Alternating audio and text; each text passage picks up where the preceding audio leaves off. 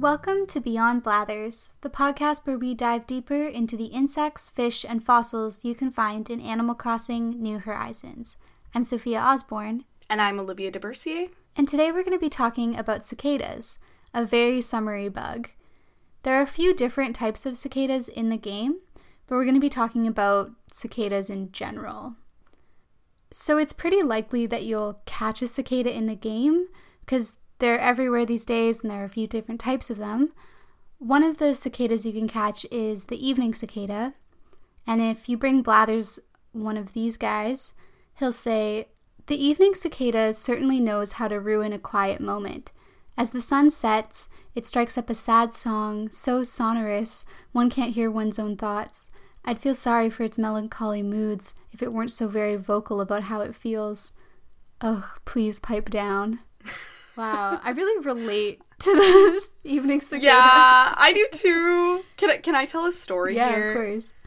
Okay, so one time I was in Spain and they have lots of cicadas there, and I remember I was sitting on like this rooftop patio thing in Toledo, and like there were these, I guess they were like satellite dishes and like some metal rods for like TV rods or whatever you call those, and they were kind of like sitting on the roof behind me, and I'm sitting there and I was like relaxing. I was like, this is so beautiful, like, oh my gosh, it's so warm out, have my cold drink, my tinto de verano, and then all of a sudden I started hearing this creaking sound, and I swear to God, I was like, oh my God, one of the metal poles is falling down, because that's what it sounded like, this horribly loud, just like squealing. And I, like, jumped up and I turned around and, like, nothing was moving. And I was like, am I hallucinating? What's going on? But it was this tiny little cicada, literally the length of my thumb, that was sitting on the wall. And it had just started going off. And the thing was, like, there were tons of cicadas around, but, like, they become such a white noise that I didn't know how they sounded individually. Yeah. Like, I hadn't, anyway. So they are shockingly loud, to the point where I thought there was, like, a large object falling out of the sky. I was like, this whole building is breaking, and that's what's happening here. I really feel like the cicada is the insect of the summer in general, but also specifically this pandemic summer. Like, it's just like singing a sad song and like complaining and being sad, and it's a big mood. Big mood, strong mood, cicada. We love it. Yeah. They just like are underground like us and emerge just to scream, and then they die. Is that us? That's us. Is that dark? I shouldn't have said that. Oh, great. Awesome. Great. So yeah, I mean, tell us more about the cicadas. I guess I'm wondering what kind of insect they are. Like, are they a grasshopper? They kind of sound like grasshoppers, or like a beetle, or what's their situation? Yeah, so they're neither. To make matters more confusing, they are called a true bug, which, like, anyone who hears that is like, it's a bug. So what that essentially means is they're a hemipteran, if we want to be scientific. So it's a group of insects that have basically sucking mouth parts, like a built-in straw. So they're related to leafhoppers and a whole whack of other insects, but basically if you flipped them over and looked at their belly, they have kind of like this long stick that's tucked up under their ventral side, their bottom side, and that's what they use to eat. If they're herbivores, they'll stick it into plants and they will secrete saliva that's like digestive, and they'll kind of like make a nice little smoothie of plant and saliva fluid, and they'll suck it back up. Good stuff. That's gonna be the new trend. Saliva and plant stuff. New juice cleanse, saliva, and plant stuff. You heard it here first. Yeah, this is where it is. No, straight up, there's actually like a whole National Geographic article that I read about how nutritious cicadas are. Okay, but that's another story. Oh, like for humans to eat? Yeah, for humans to eat. But it's like a normal, like other... It felt like a very, like, Western article where it was, like, this lady being like, look at all these recipes you can do with cicadas. And meanwhile, there's, like, all these countries around the world that are like, we've been doing that for 100 years or more. Like, it's a normal thing to eat them because they're such big insects. Yeah. Anyway, I'm going on quite the tangent here. They have those sucking mouth parts, and hemipterans can also be predatory, so there are some things like called assassin bugs, and they will also have that long mouth part, but they'll stick it into other bugs and digest them from the inside and then suck out their innards through the straw. But cicadas don't do that. They're a lot more friendly than assassin bugs. But they are really big, so people kind of get freaked out by them. They can get up to 2 inches long, and the biggest one is nearly 3 inches long with a wingspan of 8 inches. So when I say like they're 3 inches long, I just mean from like the head to the end of the body. But their wings, when they're folded up, will be like a little bit longer, so they look even bigger. 8 inches? 8 inches? No, not in length. In like their wingspan. But their wingspan that's still insane. That's longer than my hand. That's crazy. Yeah. I read that though, and I didn't read that it was wingspan, and I thought they meant like the largest length of a cicada was 8 inches. I was like, oh my god. Yeah, but even for wingspan. Yeah, but even for wingspan, that's pretty intense. And that is like the largest species of cicada, and there's about 3,000 species. So yeah, so where do you find them? You said there's like 3,000 species, so are they pretty spread out, or? Yeah, really spread out. You can find them basically everywhere. Even in Edmonton, I had no idea we had them here where I live in Alberta, but apparently we do. So there's a lot of species of what they call annual cicadas. So these are cicadas that emerge every year. They're found around the world, lots of different species. And then there's the ones that are called periodical cicadas, and they're probably the ones you've heard of if you know a decent amount about bugs or live in an area where this happens. These are called the magic cicada, which I love that name. Magic cicada. Mysterious. And that's because they're going to emerge periodically, being that they'll come out all at once every like 13 or 17 years. So this means that every 13 or 17 years, like on the dot, depending on where you are, you're going to have like billions of these bugs that are just going to come out. And the rest of the time they're underground. So essentially, the larvae are living in the soil, and when the time comes, after they've gone through all these different life stages in the soil and they've been eating roots and things like that, they will emerge together and climb up all of the trees that are around them. And on the trees, they shed that larval exoskeleton that they have into their final adult form. And when they do this, they're really like white and squishy still. They're kind of like, they're pretty vulnerable at that point because they're very light colored, and over the number of days they're going to kind of darken and the exoskeleton will harden and all their body parts will harden into that adult form.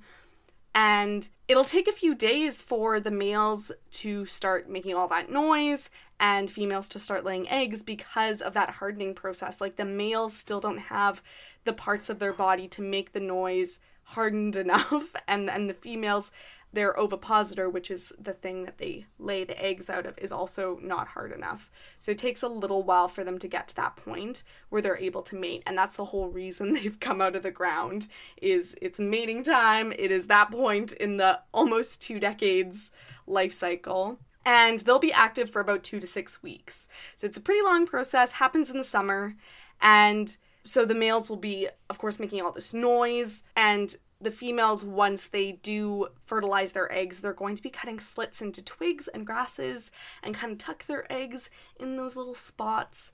And they will end up laying about 400 eggs per individual female, which means that you've got like thousands and thousands of bugs laying about 400 eggs each, which is a lot. Very fecundant.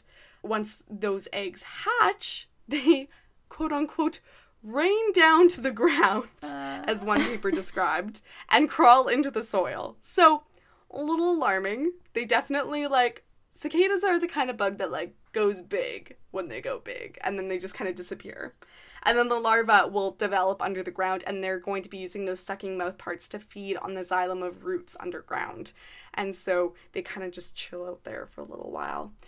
Now, they also have about 98% mortality in the first year that they're alive, which kind of makes sense because, 400 eggs per individual bug. If they all survived, that would be crazy. And The other really interesting thing about these periodic emergences is that when all these cicadas start emerging, it's like a free-for-all crazy food spree for just about every animal in the forest that eats bugs. So like reptiles, amphibians, they're having a good time. Other bugs, raccoons, weasels, like anything that eats or will eat a bug is eating these bugs because they're everywhere. And like they're completely harmless basically. They aren't poisonous, they aren't toxic, those mean the same thing. Anyway, they're venomous. They don't really have any defenses other than being loud. So it's definitely a really good time for the forest in terms of there's a lot of energy and biomass there that is getting used up. So it's a pretty significant ecological moment in that 17 years. That's really interesting. So they live for like almost 2 decades then? Yeah, it's pretty crazy because they're definitely not the longest lived bug, but they are said to have one of the longest larval stages for a bug. So they're going to have a long development period before they actually reach that adult stage. And it's thought that they do this because if they all emerge at once, it's kind of that herd behavior where you're safer in like a flock or a school of fish. Because if a predator comes, there's so many of you that they could potentially prey on that they're not going to like target an individual, so you're more likely to survive. So it's thought that that's how it kind of developed. And this whole like 17 years thing, I was reading a paper where they were saying, well, it could be that the reason it's so like on the dot 13 or 17 years depending on where these populations are is that, you know, if you have like 2,000 emerging randomly after 7 years, they're all going to get eaten pretty quick versus if they'll get eaten, they won't reproduce, and then evolutionarily everything gets pushed to the larger group that's emerging, if that makes sense. No, I think that makes sense. I mean, it's an interesting strategy to wait that long underground developing before finally coming out. Like, yeah, it's kind of amazing. Like, yeah, and this is in North America. I forgot to say, like, this is not in a tropical country that this is happening. It's like in the US, in Ontario. It might also, I wonder if it has to do with the winters, things like that. So going back to the sound that they make, which is probably their most distinctive feature, why do they make the sound and how do they make the sound? Yeah, so, I mean, the males are the ones who are making the noise, and it's to attract a female. They're singing, and the way they do it, I used to think that they were rubbing their wings together like grasshoppers or crickets, but they are not. In fact, their name, cicada, means tree cricket in Latin, so it definitely is insinuating that they're in that group, which they're not. Some people even call them locusts because of the swarming tendency they have, and they're not locusts either. So the way that they are making their sound is completely different. They basically have, like, at the bottom of their body what we call the abdomen, so that's kind of the last segment of the insect's body, is really hollow. And they're able to get away with that because bugs, they don't really like have blood in them the same way we do. They have like tubercles going through their body, so they can have this random hollow space in their body. And on either side of their body, they have 2 basically holes with a little membrane across it, and the membrane has like ribs on it. So they've got 1 hole on either side of their body, this empty cavity in between in their abdomen, and they have a muscle between the 2 holes. So those holes are called tymbals, and the muscles will contract and basically pop the tymbals and click them as they contract and release. Kind of like, I think of it like the cap, a metal cap on a bottle where you go click, click, click, you know, the little clicky bit. Yeah, it's basically that, except they can click it like 50 times a second. So that's when you get that buzzing noise, and the empty cavity inside their abdomen is acting like a speaker or like the bass of a guitar. It's helping to reverberate that sound and make it extra loud. So the sound volume ranges depending on the species, some with volumes all the way up to like 100 decibels. And for reference, 75 decibels is the sound of a vacuum cleaner, and 100 decibels is a motorcycle revving. So it's incredibly loud, and that's just one individual. So you have, you know, hundreds of these making that sound, and it could actually damage people's hearing. That's crazy. I didn't know it was that loud. Yeah. Well, I wouldn't have thought it was that loud, except for that dumb one in Spain. I was like, oh, that's extremely loud. Like, it hurt my ears. Yeah, like a motorcycle behind you or something. Yeah.